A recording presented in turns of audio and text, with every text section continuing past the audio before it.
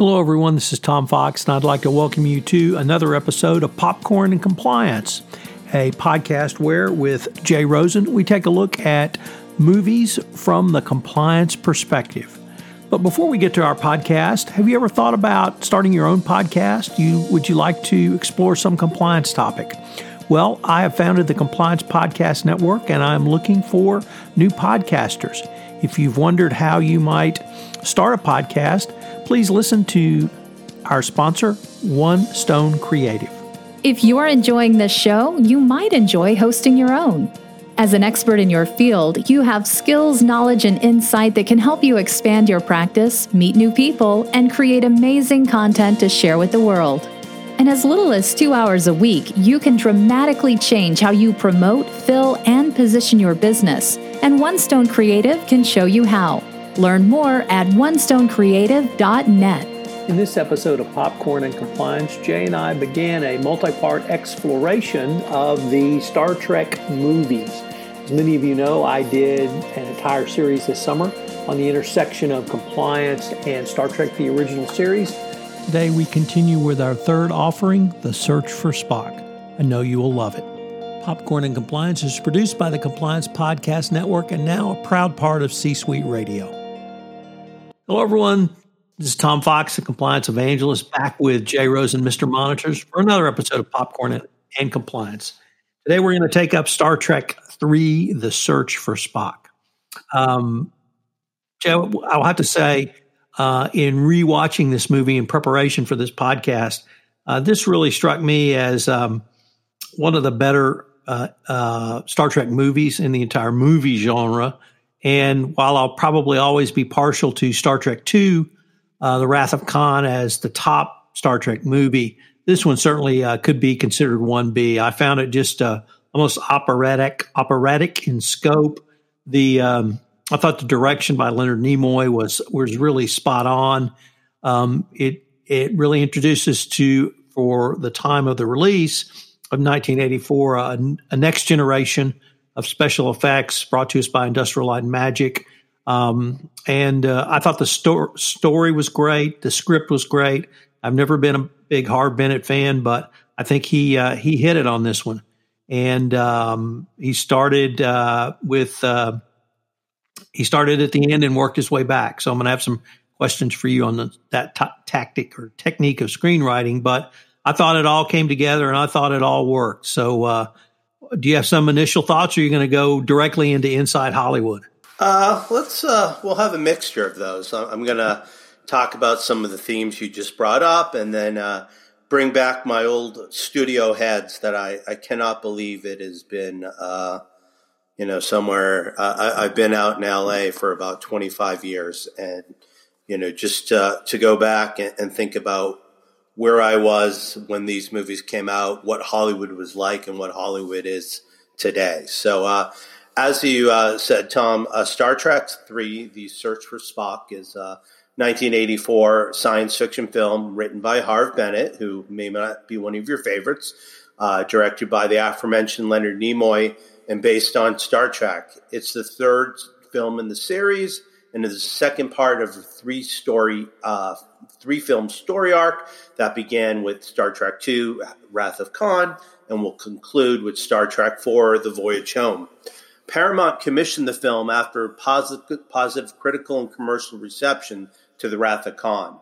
Nimoy directed the film, becoming the first Star Trek cast member to do so.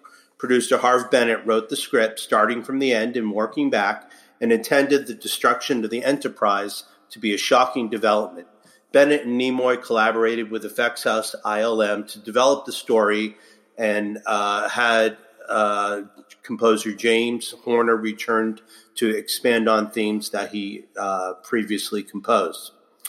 While The Wrath of Khan was a critical and commercial success, Paramount Pictures quickly prepared for the third Star Trek film.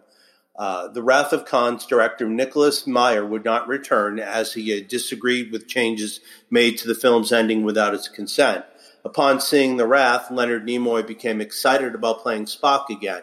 When asked by Paramount if he wanted to reprise the role for the third feature, Nimoy agreed and told them, "You're damn right, I want to direct that picture." Studio chief Michael Eisner was reluctant to hire Nimoy because he mistakenly believed that the actor hated Star Trek and had demanded in his contract that Spock be killed. Nimoy was given the job after he persuaded Eisner that this was not the case. Star Trek creator Gene Roddenberry's first reaction to the news was that Harve Bennett had, quote, hired a director you can't fire, unquote. Paramount gave Bennett the green light to start writing Star Trek III the day after Khan opened. He began writing the screenplay, noting that 17 other people could have written it, and the hints of Spock's resurrection in the previous film. Bennett and Nimoy used the open thread of Spock's mind melding with McCoy at the end of The Wrath of Khan as a way to explain Spock's restoration. A major issue Bennett wrestled with was how to introduce the story for people who had not seen The Wrath of Khan. Bennett said that his television producer mentality ultimately won out, and he added a previously in Star Trek film device and had Kirk narrate the captain's log, describing his feelings and sense of loss. Aware of the story's predictability, Bennett decided to have the USS Enterprise destroyed and intended the plot element to be kept a secret. Nimoy wanted the search for Spock to be operatic in scope. He wanted emotions to be large, broad, life and death themes, and the look of the film and everything about it, everything from sizable characters playing out on a large story on a large canvas. In addition, he wanted the characters to have significant scenes, however small, that made them grounded in reality. Bennett started writing the script with the ending where Spock says, "Your name is Jim." The script was completed in 6 weeks. The production estimated budget of $16 million was slightly larger than The Wrath of Khan, but much less than Star Trek the Motion Picture. Since elements such as many sets and uniforms had been established, more money was available for special effects. During the filming, to guard against leaks that had prefigured Spock's death during the production of The Wrath of Khan, Paramount took productions to secure the sets. Sets were built out of sequence, and the crew was only given as many pages as they needed to make each locale. Security guards checked the picture ID cards of production staff. Any mentions of the production were removed from stationery and documents, and the French word trois for 3 was written as a code word. Offices and workshops were bereft of any identifying signage. The search for Spock scripts were chemically treated so that copies could be traced to the original. As a further canary trap, subtle changes in wording distinguished each copy. Nimoy's name never appeared on the call sheets, and Spock was referred to in the script as Nuklov, Vulcan spelled backwards. Despite the precaution, word of the Enterprise's destruction did unfortunately leak out before the film's release. The search for Spock continues The Wrath of Khan's exploration of Christian biblical themes of life, death, and rebirth. Nimoy wrote that the search for Spock's major theme is that of friendship. What should a person do to help a friend? How deeply should a friendship's commitment go? And what sacrifices and obstacles will these people endure? That's the emotion line of the film and its reason for existence. While Spock's bodily resurrection was complete, his mind was a blank slate. The search for Spock. Michelle and Duncan Barrett argued, says that the most important question is whether an individual's mind functions, as is the key to meaningful existence. The search for Spock opened on June 1st and a record-breaking for the time 1,996 theaters across America, competing with films at that time which included Indiana Jones and the Temple of Doom, Gremlins, Ghostbusters, and Top Secret, released by the same time. More than half of the nation's screens were filled by summer blockbusters. The Search for Spock grossed over $16 million in its opening weekend, and its second weekend, while the film's gross dropped 42%, the box office strength of The Search for Spock and Indiana Jones led Paramount to dominate early summer business. The film made $76.5 million in America for a total of $87 million worldwide. The Search for Spock received generally positive reviews from critics who praised Nimoy's direction, to which USA Today attributed the film's success in capturing the essence of the TV show. Newsweek wrote that due to Nimoy, the film was the best-paced Trek film, and that his familiarity and experience with these actors enabled him to bring out the best from them. The film's sense of self-seriousness and the camaraderie amongst the characters were generally cited as positive aspects. So it seems like with this third entry into the Star Trek canon, with Leonard Nimoy running things and Harve Bennett producing, it seems like they've gotten to the point where it's a well-oiled machine. They had finished fighting the budget battles, and they were able to concentrate on making a great motion picture. So, Jay, it was really interesting, your kind of insider scoop and the way the film all came together. As you know, I really write, think, and talk about set design, makeup, music, and all of the things that go into more of the technical aspects. I love the photography, and there's a lot about special effects on this movie, and I'm a big fan of matte paintings, so there's lots of great matte paintings on this as well. But the themes, the overall themes that you talked about in terms of resurrection, of the body and the soul, where does the soul go after the body ceases to exist, having Sarek come back for this picture, I thought were really all inspired and took the movie a little bit. I felt like this was a movie as opposed to an extended television episode. I felt like Star Trek II was more akin to a television episode. So I really appreciated kind of the big budget, the big picture, the operatic themes, and all of those. Some of the things that struck me about this movie were I have to call out Uhura. And there was a scene early on where they essentially steal the Enterprise and they are chased by the Excelsior. And she is down in the transporter room working on the graveyard shift. And for those who don't know about Nichelle Nichols, she was a Hollywood actress, obviously before the original series came along, but she was also well-known in nightclubs. And she had, I've never seen a clip of her act, but I can only describe it as Red Fox raunchy, if that term still resonates. And she was quite an accomplished actress as well.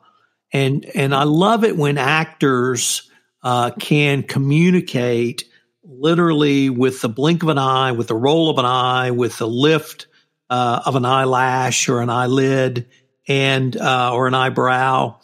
And in the scene where they stole the Enterprise, and she tells she puts the transporter officer working with her, she puts him in a closet so that she can let the Enterprise go and get past security. They're having a conversation before the emergency occurs, where the transporter officer says, "Why are you down here? You're at the end of your career. Why are you in this dump position, working the graveyard shift on the transporter? I want adventure." And she just raised an eyebrow and said, "Oh, you'll get adventure." And it actually encapsulated her entire kind of nightclub career. And you could see how, with a look, she could communicate, as I said, that kind of Red Fox raunchiness, if that phrase still resonates, as I said. And I just absolutely love that scene. And I watched it several times. And every time I watched it, I fell more in love with it. So that for me was a really a great scene. The other one was with James B. Sikking. And I think that's how you pronounce his last name. Let's be careful out there, right? Well, that wasn't, he was on Hill Street Blues, but that wasn't his role. He was the head of the SWAT commander. Howard, he was right? the pipe smoker. Yeah. He was the pipe smoker on Hill Street Blues. And he tends to play kind of, I don't want to say buffoons, but certainly arrogant people. And he did that. He had that role as the head of the Excelsior, and it was the emblem was he carried a swagger stick. And so that really led me to think about leadership and what kind of leader carries a swagger stick. Obviously, Hermann Goering carried a swagger stick, and I don't want to take it in that direction.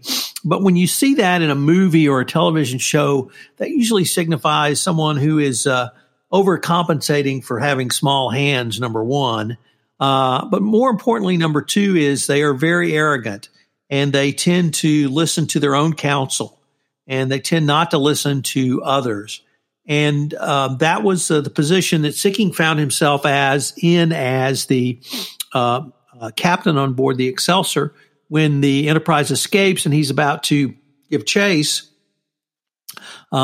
He says Kirk will be busted out of the service for this, and this will be the end of Kirk because he's got the new ship with allegedly much faster engines. And what he has failed to enter into his decision-making calculus was that Mr. Scott performed the final shakedown of the Excelsior and disabled the warp drive. So he's not able to give chase. But it was simply that swagger stick, I think, communicated a style of leadership which is completely discredited today because of its ineffectiveness. And as a stock character, it certainly worked. I kind of feel sorry that Sicking got so typecast in that role. Nevertheless, I think when people see him, they expect that sort of buffoonery. But for the leadership lesson, I really wanted to point to that swagger stick as a way not to go. The other thought was I recently watched the new Jack Ryan series on Amazon Prime, and part of it entails some U.S. mercenaries who were ex-SEAL types going into Venezuela to do some work. And one of them is separated from the others, and they go back and get him. And then in the course of that rescue mission, the leader is separated. But he's separated intentionally. He's trying to drive the bad guys away from them so some can save themselves. And the person who they came back to save says, no, we're going back to get him. And then he said the following: it's not one of the rules, it's the rule. And for Special Forces ops, for Marines, for U.S. Army personnel, I think the number one rule is you don't leave your wounded and you don't leave your comrades on the battlefield. And this movie really had that feel for me. If I could go back to the original series and the pilot episode, and then what became the Menagerie, the 2-episode series, where Spock took Captain Christopher Pike, his original commanding officer, back to planet Talos after a horrible accident that left him invalided to the point where he could only communicate via mental signals with a yes and a no. And it was, in a sense, they weren't leaving him behind. They were giving him life.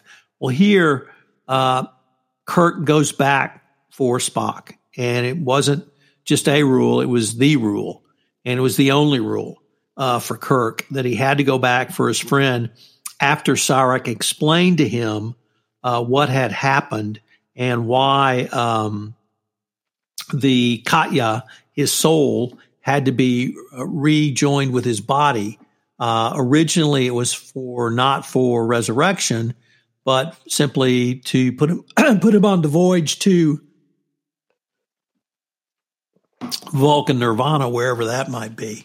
So, or Valhalla, or wherever you might call going up after the body dies. So, I've really thought about those a lot in terms of what is the most important rule, what not to do in leadership, and then really how can you communicate? And that scene with Uhura, obviously it struck me, and it struck me as really the scope of her tremendous acting ability and the scope of her career as a public figure, as an actress going forward. So those were really some of the things that I really wanted to talk about in the context of this podcast.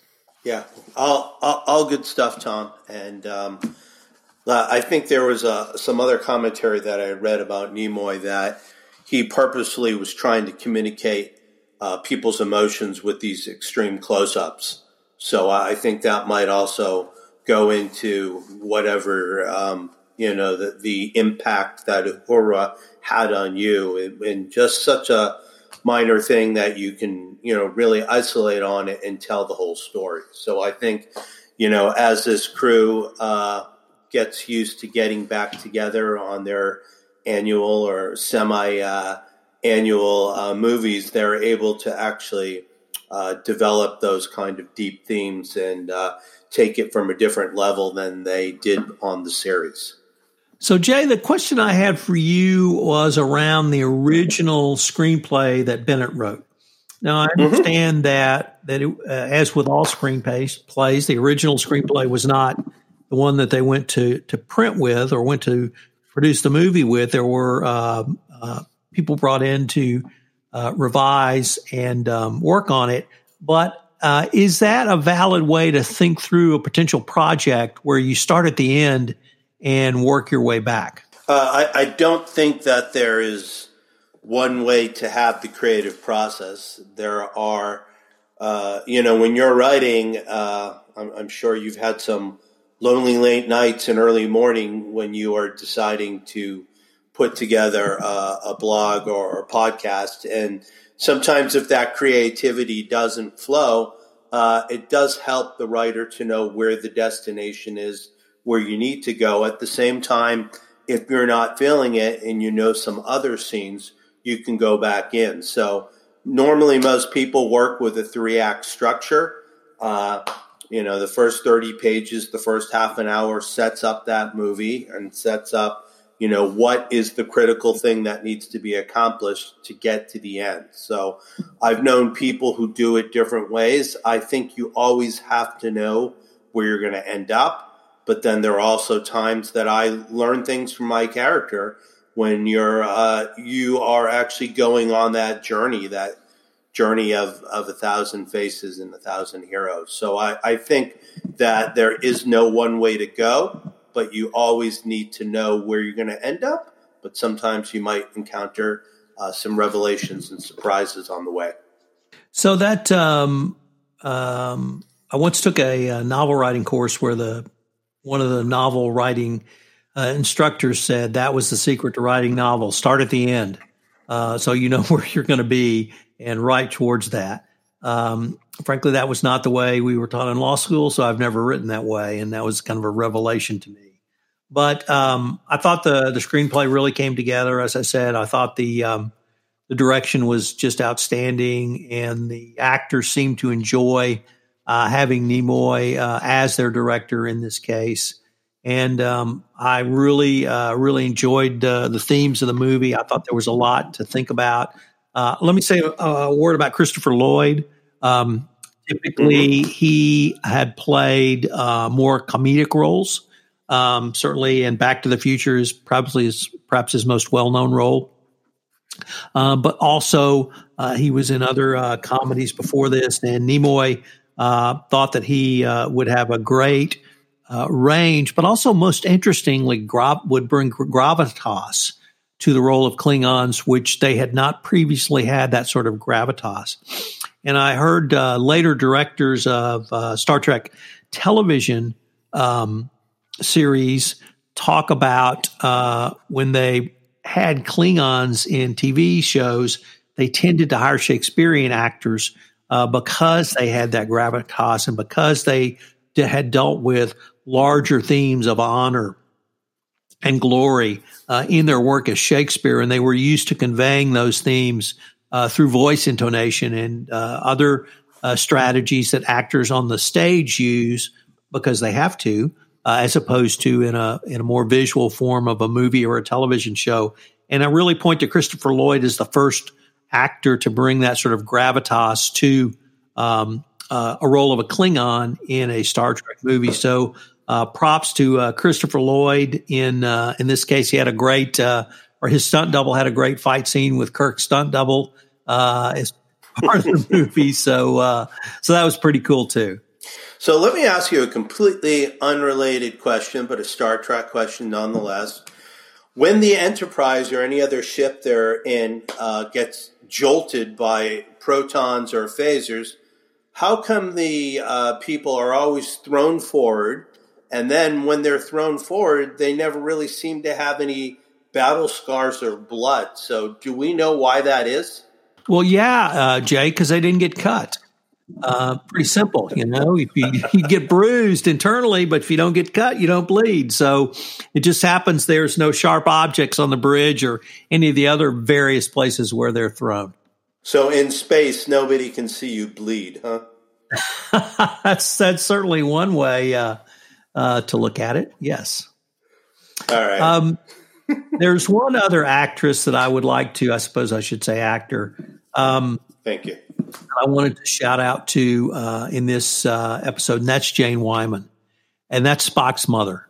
And the reason I want to shout out to her is she was in the original series, as was Mark Leonard as Sarek, his father, in Journey to Babel, but she was also Ronald Reagan's first wife. So I always think about Ronnie Reagan when I see Jane Wyman in this. So, should we get to a popcorn rating, Jay? Yeah, let's do it.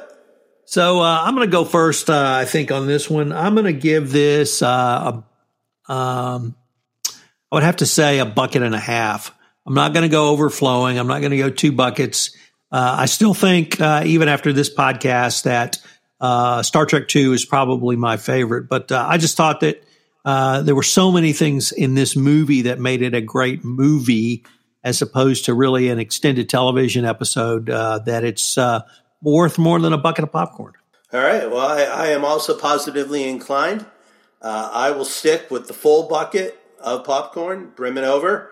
And since Mrs. Monitor is not with me, I'll throw those milk duds in and see if I can enjoy it before she gets back. All right. Well noted. Well, Jay, this has been a great episode. I hope our fans will join us for our next episode, where we're going to explore Star Trek IV, The Voyage Home. Hope you'll join us again. Thanks. Hello, everyone. This is Tom Fox again. I'd like to thank you for listening to this episode of Popcorn and Compliance, where Jay and I took a look at Star Trek III, The Search for Spock. I hope you've enjoyed this episode. If you have any questions, you can email Jay at jrosen@affiliatedmonitors.com. You can email me at tfox@tfoxlaw.com. I hope you'll join Jay and I again in our next episode, where we take up Star Trek IV, The Voyage Home. Popcorn and Compliance is a production of the Compliance Podcast Network and a proud member of C-Suite Radio. Thanks so much for listening. This podcast is a part of the C-Suite Radio Network. For more top business podcasts, visit c-suiteradio.com.